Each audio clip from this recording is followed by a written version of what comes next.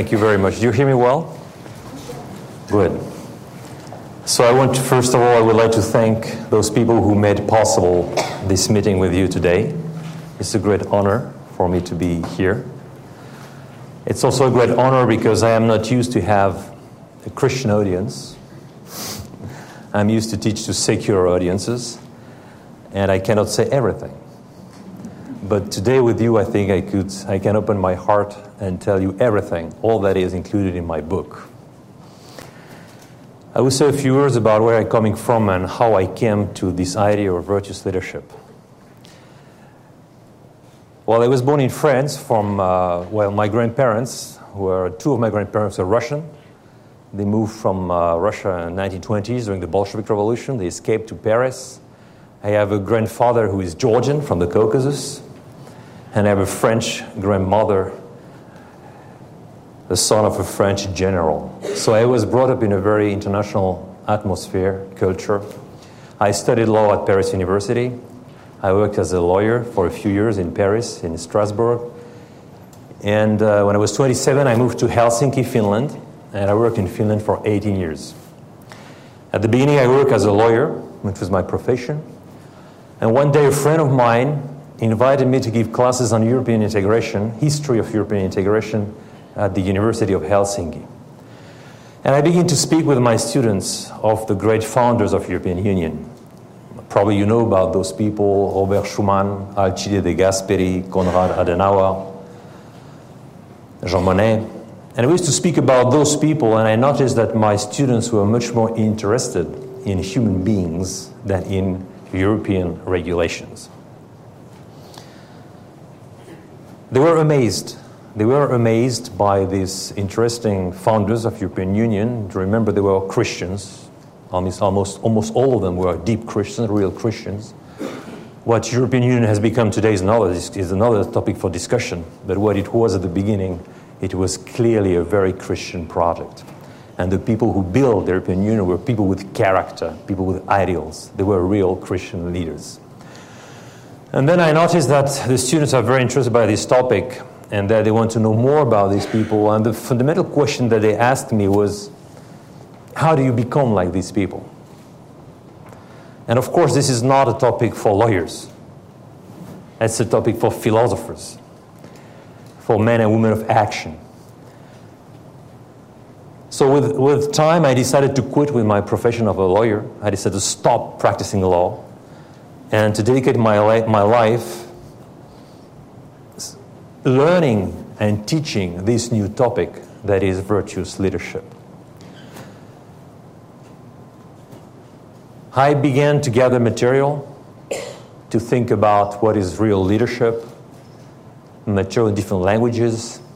I began to write. I began to think. I began to teach to my students, group of students, teach to directors of schools, professors, management, top management in Finland, in the Baltic countries, in Northern Europe, in France, in Russia. And I saw that everywhere it has a big impact. People were looking for this truth about what is a human being, what is the meaning of life. Because in the end of the day, what my students were expecting from me was, what is in fact the meaning of life? Comparing their own lives to those great founders of the European Union, they understood that a lot of things has to be done. They have to work on their personalities. And very quickly I came to the conclusion that this topic that has to be taught to them is not just leadership. Because when you ask people what leadership is about, you will find that each one of us can have his own definition of leadership. If you are materialistically minded, for you leadership can be just manipulation of people, how to direct people, or how to manipulate them, how to achieve a goal with others. Whatever it is, I came to the conclusion that real leadership is a question of character, and it has to do with virtues. So I came back to Aristotelian ethics. I came back to the concept of virtue, the idea of character. I discovered that human beings have in their personality two different aspects. A biological aspect that we call temperament, and a more spiritual aspect that we call character. A temperament is something given by nature. something we got through biology, through genetics. Each of us has his own temperament. You have shy personalities, you have hot-blooded people, you have introvert people, extrovert, whatever it is. You have a biology. And this biology is very important, but it's not all. The most important thing in our lives is character. Character is the second nature that you build on the foundation of temperament. And this second nature is called character. Character in Greek means a seal that is stamped on your temperament so that your temperament stop dominating your personality. And character is made up of a lot of virtues. Virtues are the substance of character. So I had to investigate a bit those virtues. What are they? And all of us here remember that we've learned in school that there are 4 fundamental virtues that the ancient Greeks were used to speak about. 3,000 years we've been speaking about the 4 fundamental virtues of character. Remember them: prudence or practical wisdom, courage or fortitude, temperance or self-control, and justice. And I thought about those fundamental virtues, and I discovered that these 4 fundamental virtues are real dynamic forces, because the word virtus in Latin means, in fact, power, strength, energy. So these virtues are strength, dynamic forces that give you the capacity to do certain things. If you don't have them, there are certain things you cannot do. If you have prudence or practical wisdom, you can do certain things. You can make right decisions. You have the capacity to seize the situation and to understand what has to be done and to make a decision that is appropriate to this situation. So you become a real decision maker. You can make right decisions almost all the time if you possess the virtue of prudence. If you have the virtue of courage, then you can stick to your decisions, you can implement them, you can stay the course even when the goings get tough. You can go on with your decision, you can implement it. So it's a strength that we see in human beings. Courage is a strength that gives you the capacity to implement the decisions you have taken, you have made. And then you need also self-control or temperance, which is the capacity, in fact, to direct your passions and emotions towards the fulfillment of your mission in life.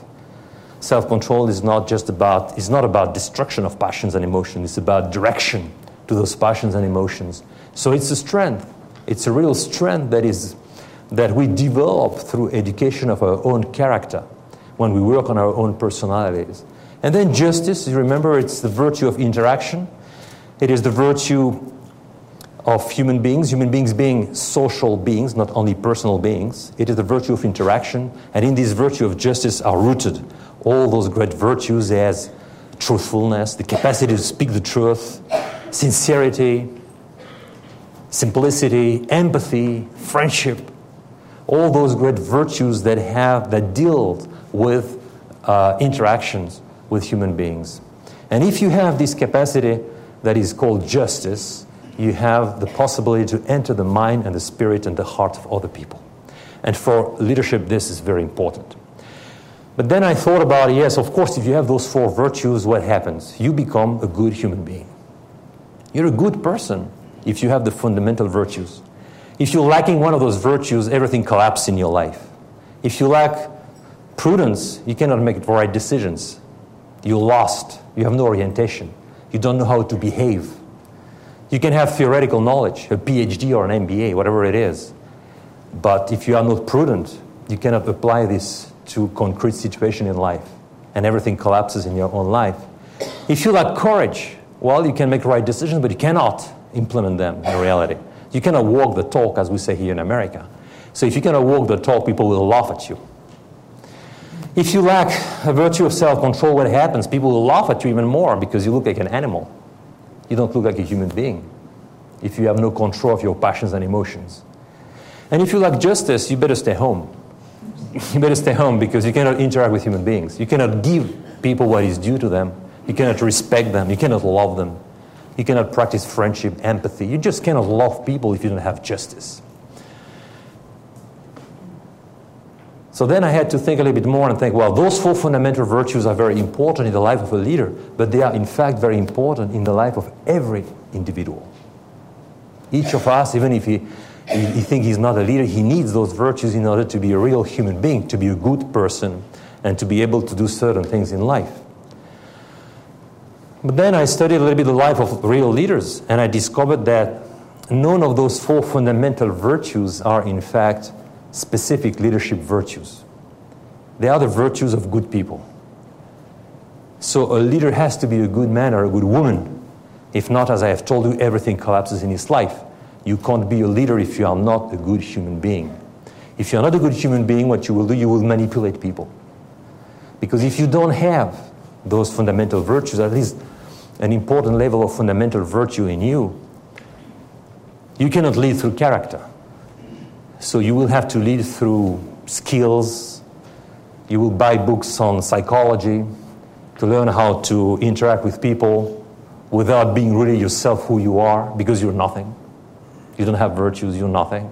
So you have to find instruments. You have to find tools to direct people. But tools that are not what you are. Skills, techniques of directing people. As the Romans were used to say, there are 2 different kinds of power. There is the famous auctoritas, authority, the power that stems from character. That is an informal power that we have. And there is the famous potestas, which is the formal power that you have. So if you don't have auctoritas, authority, then you lead through direct power, potestas. So I came to the conclusion that we had to investigate more this problem of leadership, those fundamental virtues that we call cardinal virtues, because they are fundamental, they are the hinges. And I had to go on with my investigation. And then I came to the conclusion, looking really at the life of real leaders, that the fundamental specific virtue of leaders, the first, I would say, fundamental and specific virtue of leaders is called magnanimity.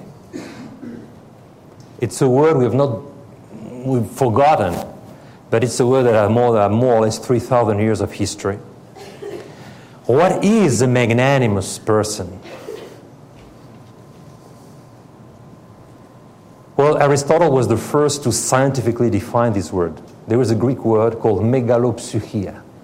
Megalopsychia is the first fundamental word, the origin of the word magnanimity. Megalopsychia means big soul. And do you remember what he writes about megalopsychia? For him, a magnanimous man, as he writes in his Ethics, is a man that considers himself worthy of great things. So it is the virtue that is hidden behind greatness.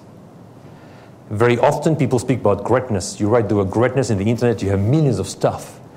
But very few people know that the true greatness is the greatness that stems from a very specific virtue, that is a habit of character, not an emotion, not a feeling. And that this virtue is called magnanimity. It has to do with a vision, awareness, I would say, awareness of our own dignity and greatness as human persons. This is the first discovery. Leaders are people who have a vision of themselves, a true vision of what a human being is. If you consider yourself as a vegetable, as an animal, then it's very difficult to have a vision of magnanimity, because you're not aware of your own dignity and your own greatness. You don't understand what this is. And the first thing we really see in leaders, it is this vision of an exalted vision of the vocation of man and woman.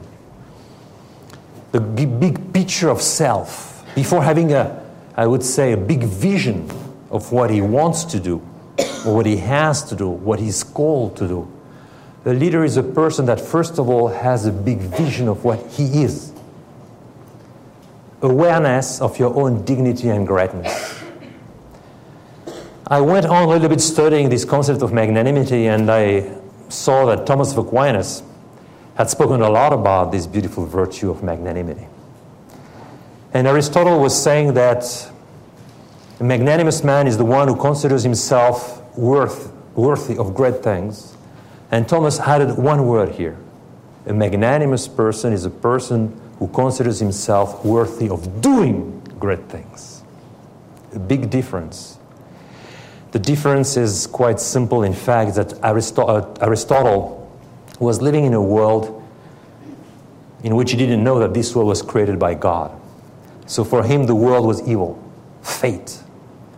So for him, a magnanimous person was a person that was declaring his independence from the world. Socrates. Socrates was for him the model of a magnanimous man. The one that is completely independent from the world, autonomous, that doesn't care what happens in the world. He has virtue. He is happy with that. And he shows the world that he's independent. He doesn't care if the crowd, the mob, wants to kill him or destroy him. He doesn't care for the mob. Thomas is a Christian. He knows that the world is good. The world comes from God. It's a creation of God. It's good. So he says a magnanimous person is a person that wants to conquer the world. Do you understand that? To conquer holiness and conquer the world for Christ. So magnanimity is action.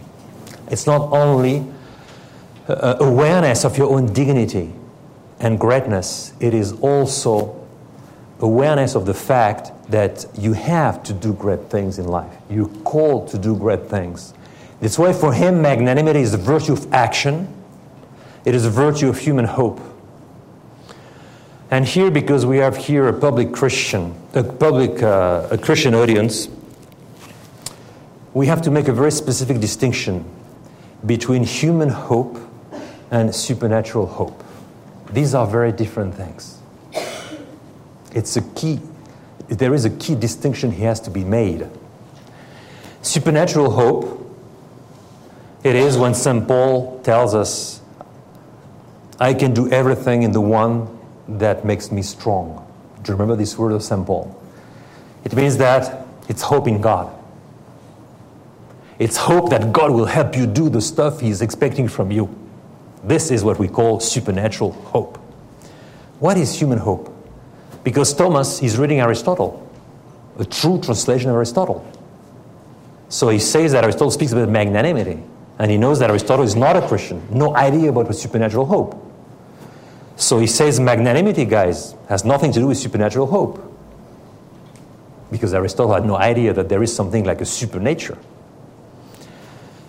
He says that magnanimity is the virtue of human hope. And what is this human hope?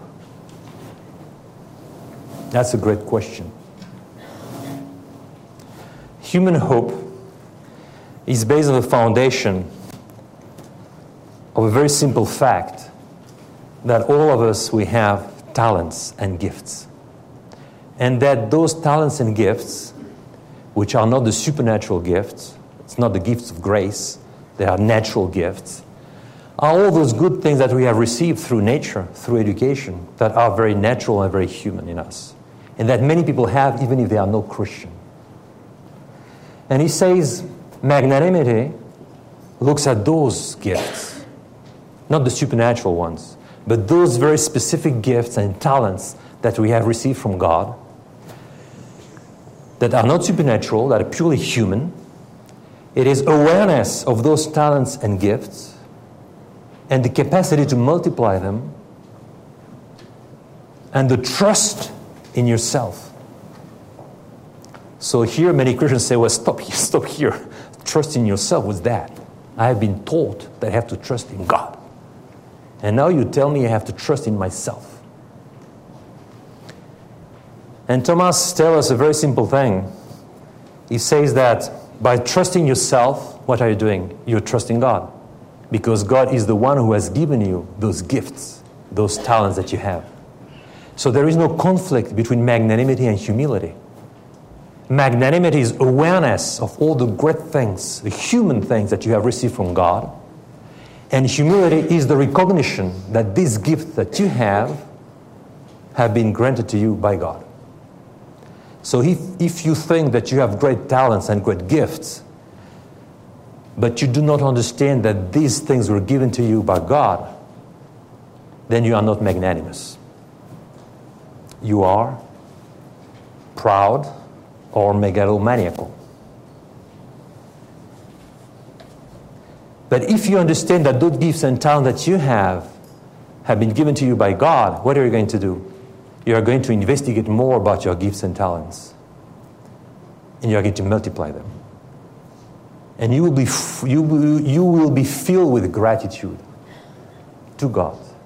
And he says, Thomas, a very simple thing, not to be aware about our gifts, not to acknowledge our gifts and talents on the human level. He says, this is not humility. This is ingratitude. So Thomas was the first to show very well the difference between humility and false humility.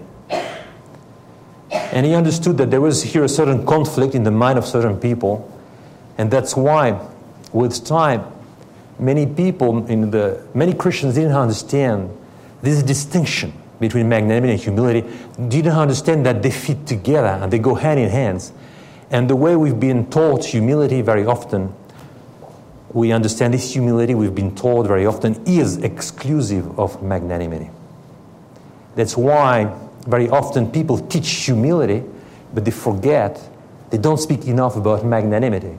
And then the humility they have in mind is not true humility. It is a humility without magnanimity, which means it's not the truth. Humility is the habit of living in the truth. And the truth is that you have talents and gifts. And then you have to be aware of that, and you have to investigate that. If you're not aware of your talents and gifts on the human level, then you cannot be magnanimous and you cannot be humble. So humility and magnanimity always go hand in hand, and we must never separate one from another. And this is a very important distinction because leadership is based fundamentally on the virtue of magnanimity. A leader is someone who is very much aware of his own dignity and greatness, and someone who is aware of his own talents and wants to multiply them. That's why we have leaders outside Christianity. We have leaders outside Christianity, people who are very magnanimous. We find them very often outside Christianity. Leadership is not as typically Christian stuff. It is a human activity, which means that people with human virtues can practice leadership at the highest level. Because the fundamental and specific virtue of leadership is magnanimity. It is awareness of your gifts and talents, sense of responsibility, capacity to multiply this gift to make a difference, the sense of mission in life. There is a difference between, I would say, what we call vocation and mission. What is a vocation? A vocation is something very spiritual, very religious in terms of it is a plan that God has for each and every individual. It's a project of God for each and every person. A vocation has to do with our own being. Who are we? What God wants us to be or to become. It's a way of thinking, a way of behaving. But mission is something more specific. It is the specific thing that you think you are called to do. When you are aware of your own capacities of action, your own gifts and talents bring you to a sense of mission. I have this capacity, I have this gift, I have to multiply it, and I feel that I have to do that thing. It's more human than a vocation, but it is a substance, I would say, of leadership. Sense of mission. Many people have a sense of vocation because they are very religious people. They pray, they receive the sacraments, and they understand what's God's plan for them. And they say, I have a vocation, I see it, I will follow it. It's my way of being, it's me. It's the project of God for me. But few people have a sense of mission. Because a sense of vocation is the great thing, but it's not everything. The sense of mission comes from awareness, I repeat, of your own talents and gifts. Then you see from this what you are called to do. And there are many human things here that enter into considerations. You have, of course, religious missions, like Joan of Arc. But you have many missions that are not religious, but are very good. And God also wants them. But He wants you to investigate what is your own mission. He wants you to use your mind, to use your heart, to use your intelligence, to practice this virtue of magnanimity that will bring you to the conclusion, this is a specific thing I have to do in my life. It's a mission. And I will focus on that. I will put all my efforts and my energy in that thing. That's why we have people who are very spiritual, they have a sense of vocation, but they have no sense of mission because they are lacking magnanimity. And we have people who are not religious very often, and they have a sense of mission, but they have no sense of vocation at all. It's also a problem because, in fact, a vocation without a mission is a good thing, but then you are not going to do the great thing you are expected to do. But a mission without a vocation has no frame for action. You feel you have to do certain things, or a certain thing, but you don't find the real meaning of all that. And the vocation is, in fact, what gives people the real meaning of their own actions and also the meaning of your mission. So the sense of mission is a lot to do with what we're speaking now about leadership. Magnanimity is a virtue of action. It's a virtue of human hope. It has to do with sense of mission, the capacity to set to yourself and to the others very high goals in life.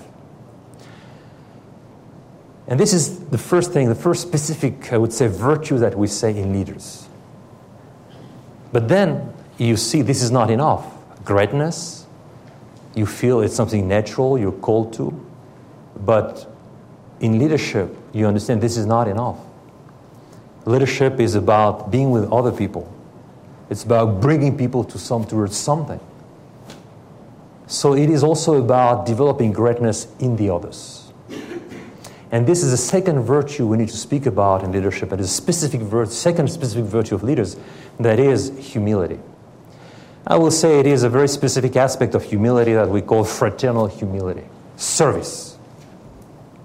So you have greatness and service. How do you serve in leadership? In leadership, you serve by bringing out greatness in the others. So in the end of the day, what is leadership? Leadership is achieving greatness by bringing out greatness in the others. When you've said this, you said what leadership is about, and you have spoken about the two specific virtues of leadership, magnanimity and humility. I want to give you a very nice example. Probably all of us have heard about the famous Michelin company, the tires. You know those people, yeah? 2 years ago, I met with François Michelin, who was the grandson of Edouard Michelin, we say in English, excuse me, who was the founder of Michelin. And he told me a very nice story. I asked him, tell me the story of your company. What have you done to become the number one in the tire industry in the world? And he told me the story of the company, a beautiful story that it can show us very clearly what leadership is about. He told me my grandfather, Edouard, was a businessman. He was an engineer. And he was also a very good philosopher. He created that company, Michelin, before the First World War. And one day, between the two wars, a man called Marius Mignol knocked at the door and said, "Hey guys, I would like to work with you. I like your company." And the chief of staff asked him, "Okay, what can you do? Do you have a degree?" No degree. No formal education. But I have worked during 2 years in the printing industry. So there are certain stuff I know how to do. The chief of staff said to him, okay, we have a place there in the printing department of Michelin. We're going to send you there. They sent him there, and after a few weeks or a few months, the chief of the organization, Edouard Michelin, heard about that, and he called immediately the chief of staff, and he told him, "Are you crazy? You've sent to the printing department, a place where there is not much to be done there, a man, we don't know who he is, and he even doesn't know who he is. He doesn't know his talent, his capacities. You just sent him there because he has no formal education. You're crazy. Remember, you have to break the stone in order to get the diamond that is hidden inside that stone. Break the guy. Send him to the import-export department, commercial department. There we will discover what this guy, who he is, what is he capable of. We will know his talents, possibilities, and then after we will make a decision where he has to work." After a few weeks, Edouard Michelin came down in the department, export-import department, looked at the people around. He saw this guy, Marius Mignol, And he saw on the table of this man a ruler. This man had invented something in order to convert the currencies, because he was dealing with import-export, to convert very quickly those currencies. Edouard Michelin, as an engineer, he looked at that stuff and he said, this guy is a genius. He has nothing to do here. Send him to the research department. They sent to the research department a guy that has no formal education. His colleagues were mathematicians of the highest level, the most prestigious school in France, École Polytechnique. He had no formal education. Probably he didn't know that 2 + 2 is 4. They sent him there. The problem at that time was very simple. Cars were going faster and faster, but the tires were getting warmer and warmer, and it was very dangerous to drive cars at high speed because the tires were not ready for that. So it was a big challenge for the industry of the tire. How do you stop the process of heating of tires at high speed? And those mathematicians were working on that years and years and didn't find a way to get out of that. And this simple man, Marius Mignol, with his gift, with his talents, his capacity of observation, passion for the tire, without any formal education, after a few years, discovered the famous radial tire. He discovered that if you put inside a tire wires that are not parallel, but radial, this will stop the process of heating of the tires at high speed. Something you cannot come to this conclusion by mathematics. You can come only by observation, experimentation, intuition, and a strong passion for the tire. This changed the whole industry of tires all over the world. The radial tire was a revolution. All the industry of tires changed because of that man, a simple man. So the question is, how do you produce Marius Mignol? How do you make such a thing that a man without any formal education comes to discover his own talent, his own gifts, put those gifts at the service of the community, of the country, and the whole world? And Michelin told me, this is our corporate culture. This is the way we serve people. We serve our own people by helping them identifying their talents and gifts so that they can themselves achieve greatness and help the company and the whole country to achieve the common good. This is what we can say an example of what humility is in leadership. You have here both things, humility and greatness. You have an example of what leadership is about. Leadership is about people. It's not about things. Michelin told me, my grandfather was convinced that what is the most important thing in an organization, even a business organization, it's not the money, it's not the machinery. People. If you focus on people, you will develop them, you will lead them, and you will have also great results in terms of business, great profits. But you never look at the profits, you look at the people. This is a way to serve them. And he served by helping this man to discover his own talents and gifts. And the whole corporate culture of this institution is very simple. When you go to Michelin and say, I want to work for you, they say, okay, good. We are going to do with you what we did with Marcel Mignol, with Marius Mignol. We are going to put you in a situation where you are going to get to know yourself well, where you are going to get to know your talents. And we also are going to get to know your talents. And in the end of the day, you will be in the place where you have to be in order to achieve your personal greatness and help all the community to achieve its goal. So if you come to Michelin and say, tell me what's going to happen to me in 5 years. I have a Harvard degree.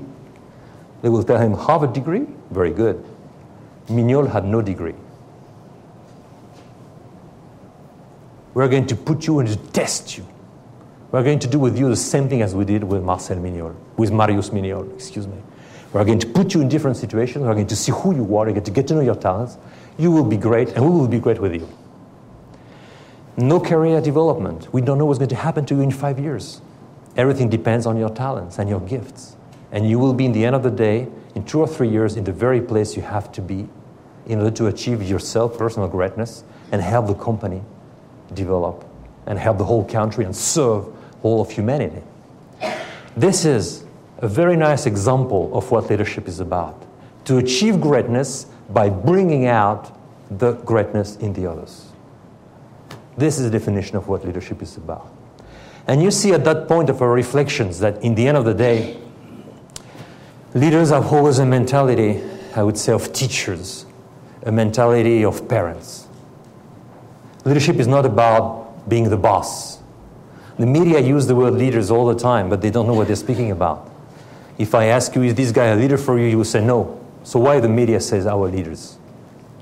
Very often the media has in mind our bosses, not our leaders.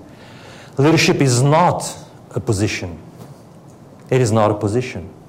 It is a way of being. In many organizations, you have great leaders at different levels. And very often, the boss is not a leader at all. It's just a manager. Because he has not this mentality of teacher, this mentality of parent, this mentality of serving people, helping them, achieving greatness. So we see at that level that leadership, in fact, is for everybody. It does not depend at all on the stuff you're doing now. It depends on one thing. Who are you? What is the meaning of your life? How do you relate to the others, to your substitute, to your children, to your employees? What are they for you? Do they have to become something for you, or are they just instruments in order to achieve with you certain things?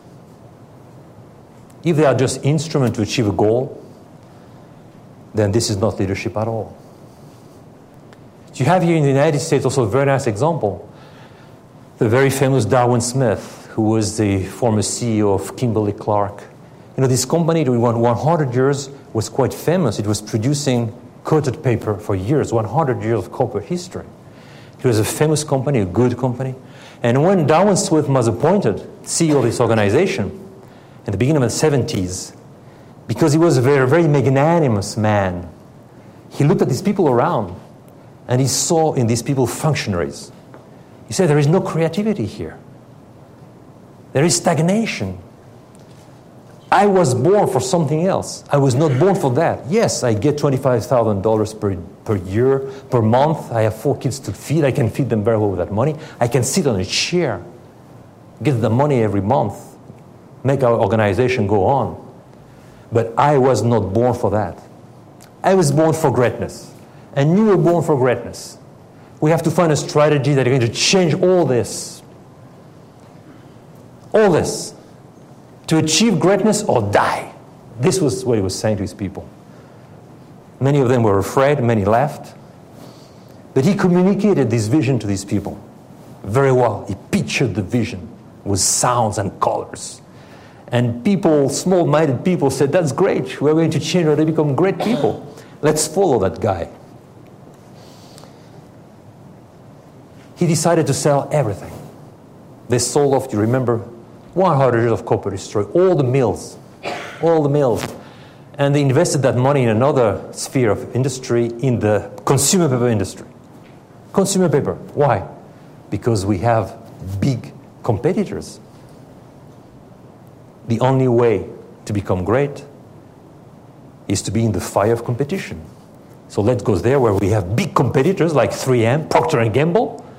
Then they will oblige us to be great or to die. Let's go there, guys. And he went there. And after 3 years, this company had better results than 3M, Procter & Gamble. He was accused of being a terrorist, being a monster, being a criminal. Financial Times, Forbes have to apologize for having said those things. He was a magnanimous soul. Magnanimous people are considered crazy by the small-minded. Small-mindedness sees craziness in magnanimity. But magnanimity is not craziness.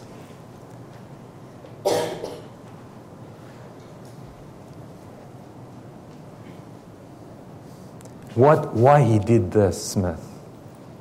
He did this because he was aware about a very important thing. The material results of an organization are secondary. In business, yes, you have to make money, profit. If not, no business. But this is not the aim of business. The aim of business is the aim of life.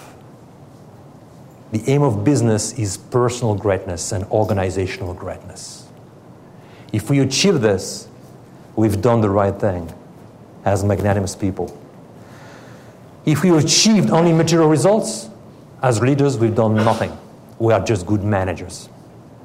Management is how to get things done. But management doesn't look at what happens to people in the process of getting things done. And many managers get things done by destroying the people inside the organization. And you know many examples. So the great thing of Smith is to have understood one very specific thing. In the end of the day, even if we collapse as an organization, I did not collapse, and you did not collapse. Because in this process of fighting, of struggling, of becoming great, we have achieved our human goals, which are self-transformation, growth, virtue, initiative, creativity, passion. And if in the end of the day we lose the battle, I will be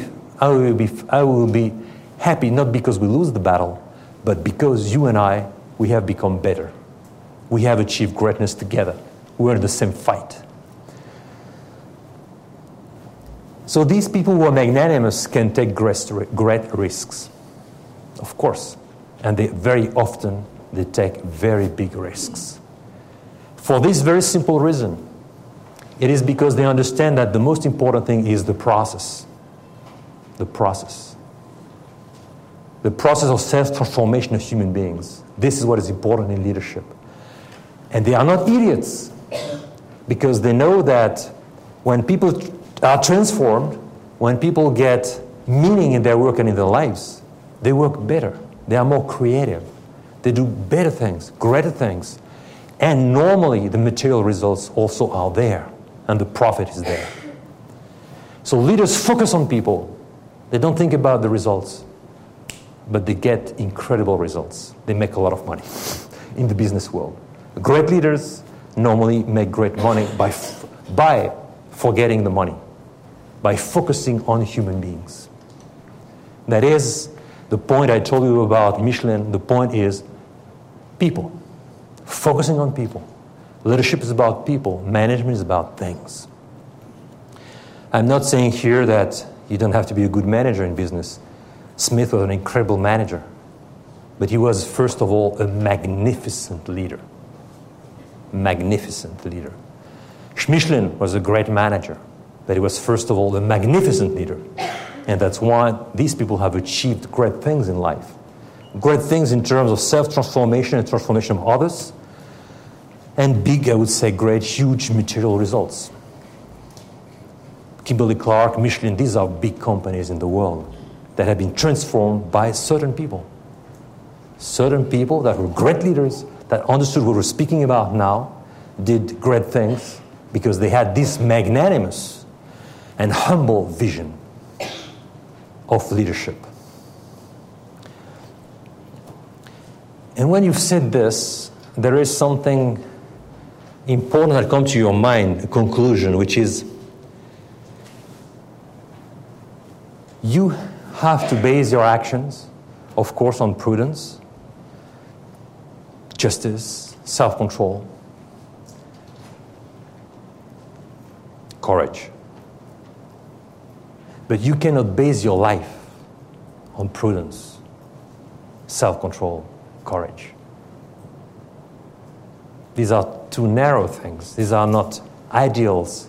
These are not life ideals. But you can base your life on magnanimity and humility, on greatness and service. These are ideals that inform the whole of your personality. I want to give you a simple example.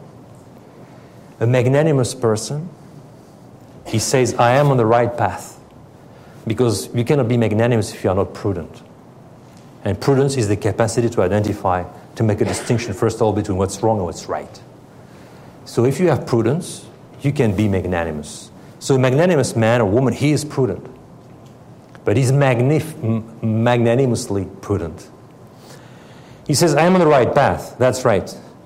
But for me, what's important is not so much to be on the right path than to do the great thing. And he will think in terms of greatness all the time. When he sees evil, he will not say, that's wrong. He will say, that's small. And when he sees small thing, he will say, that's wrong. For him, what is wrong is what is small. So he has a way of perceiving a reality that is not just right and wrong. You understand me? For him, everything is perceived through character. And a magnanimous character sees not right and wrong. He is on the right path. He knows it, but he forgot about that. He sees what's small and what's big. And he teaches his son and his children, his daughters, the same way. He will say to his child, don't do that. That's small. He will not say, don't do that. That's the wrong thing. He will say to his child, that's small. You're worth much better than that. And this is a great thing in education. The child understands it. That's not for me. That's small and big. I do the big thing. I do the great thing. The magnanimous people perceive reality in a very different way. It's the way of greatness and smallness. So when they see in evil, they don't see what is a specific evil of an action. They see the diminution that is included in evil. Diminution of humanity. Diminution of human dignity that is included in an evil action. He doesn't see the wrong aspect of it. He sees the smallness of that action. It's an ideal of life. You perceive everything from this, with this filter, I would say. It's another vision of yourself, of the others, and of life. That's why we say that magnanimity is a real ideal, a life ideal. You can base your life on the concept of the notion and the ideal of greatness. Same thing with humility. Fraternal humility, service to the others, is something that informs the whole of your existence.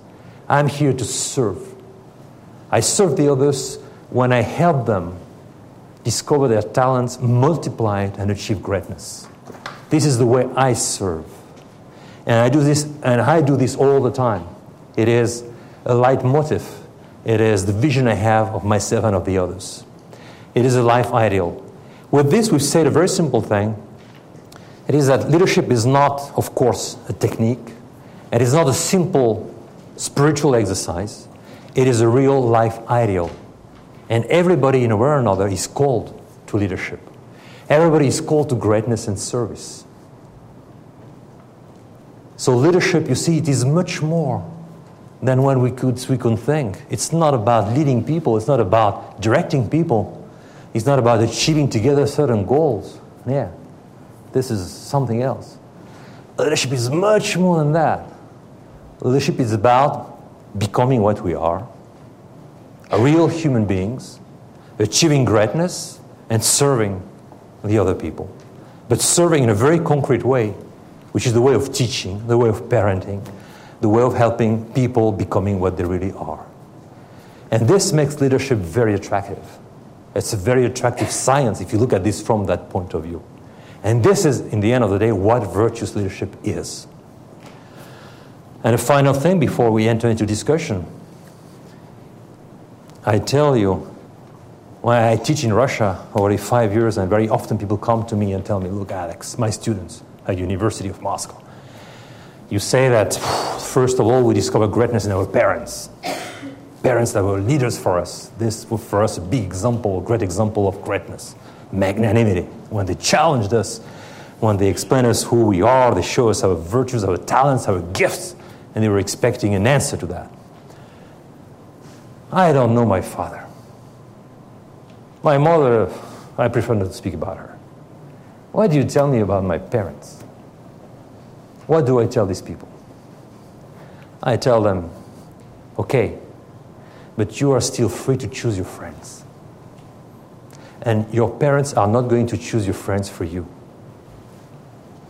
You are free to choose your friends. You're free to choose the magnanimous people you want to speak with, you want to be with. You're free to choose the people you want to learn from. You're free to choose to spend a lot of time with magnanimous people and less time with the small-minded or the pusillanimous ones. At that moment, students, my students begin to understand that nobody can say leadership is not for me.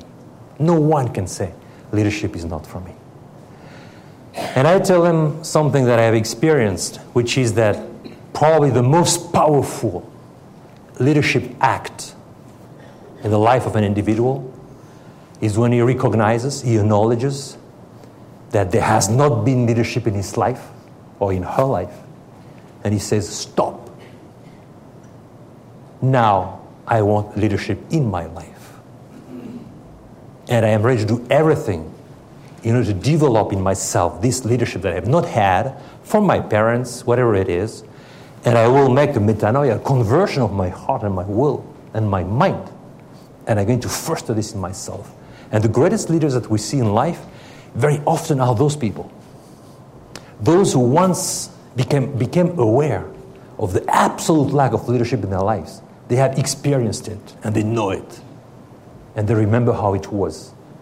And they've discovered these signs of leadership, of virtuous leadership, and they say, now I change. Now I fight. Now I go in this direction. And very often they have the energy that stems from conversion, from metanoia. They got it, and they fight, and they become incredible leaders.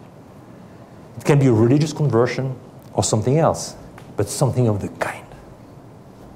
It's always a conversion of the heart that brings people to this conclusion. So no one can say,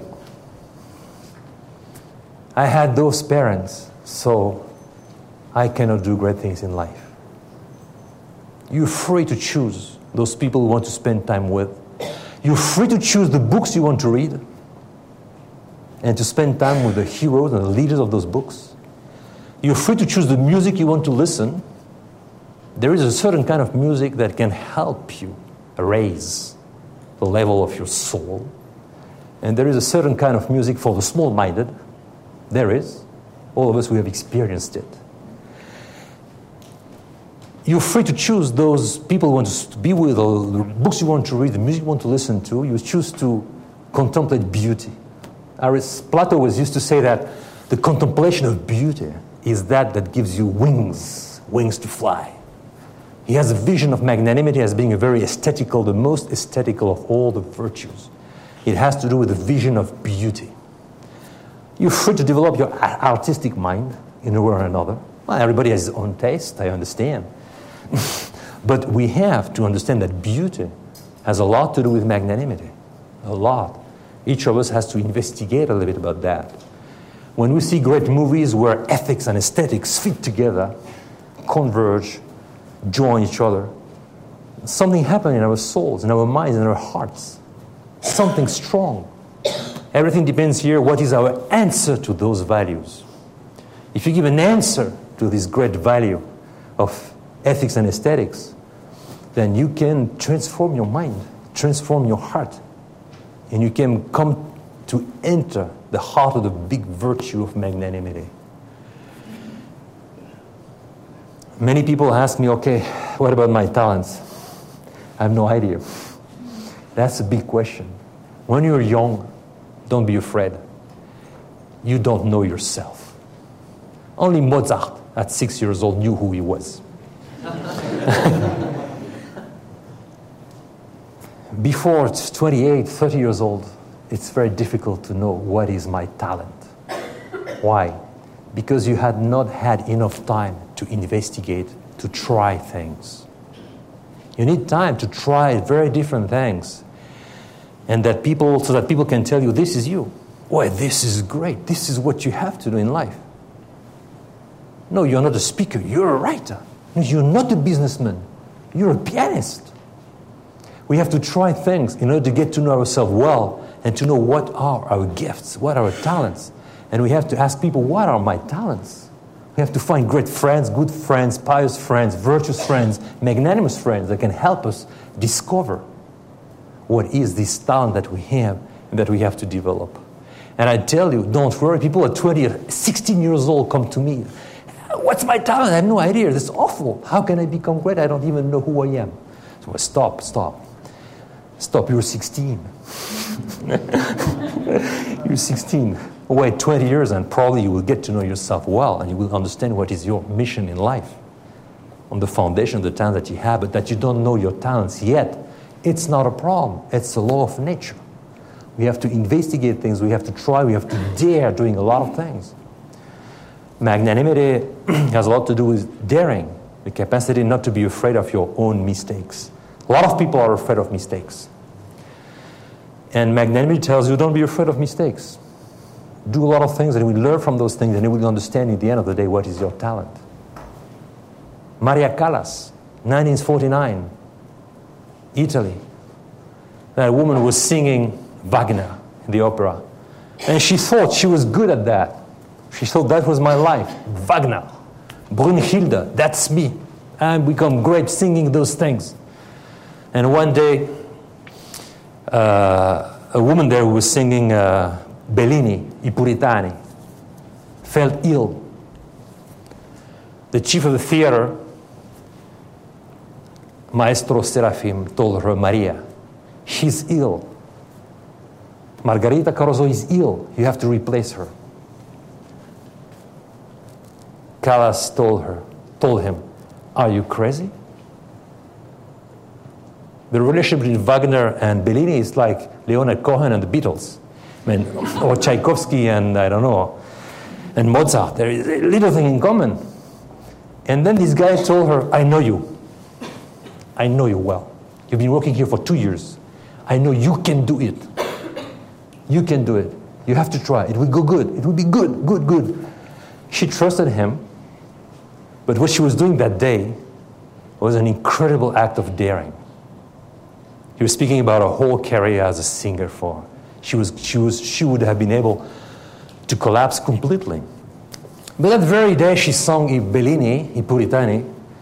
Everybody understood that very night that she had to stop singing Wagner. And she had to sing colorato soprano, Bellini, and that stuff. This is her. Great singer, beautiful actor. She changed completely all the art of the opera. Before her, people were just singing and paying attention to the voice. With Callas, not only the voice, but the acting. She was a real actor. She was incarnating the people she was representing in her opera. She changed the whole art of the opera. And all the singers after Callas say, without Callas, we would not exist. She opened that door that nobody dared open before her. Great interpretations, great music, great voice, and great acting. A new kind of opera, new lyrics came to life with Maria Callas through a very simple act, but a very daring act. She dared, she trusted the maestro. So daring is very important. Not afraid of making mistakes. Not afraid of making mistakes. Peter Drucker, the founder of the science of management, used to say, I would never appoint chief of a big organization someone that has never made big mistakes in life, because this means that this man or that woman is a mediocrity. When you do nothing, you never make mistakes. When you do great things, you make mistakes. But in the end of the day, you do great things. And a leader has to be a man or woman that is capable of taking risks in order to do great things. If not, he cannot be the chief of a big organization whose vocation is to help people develop, be creative, change the organization, change the world for the better. But I can speak 10 hours like this. I would like to stop, and I would like to hear you, and I would like you to put your questions, and I would like to answer those questions if I can.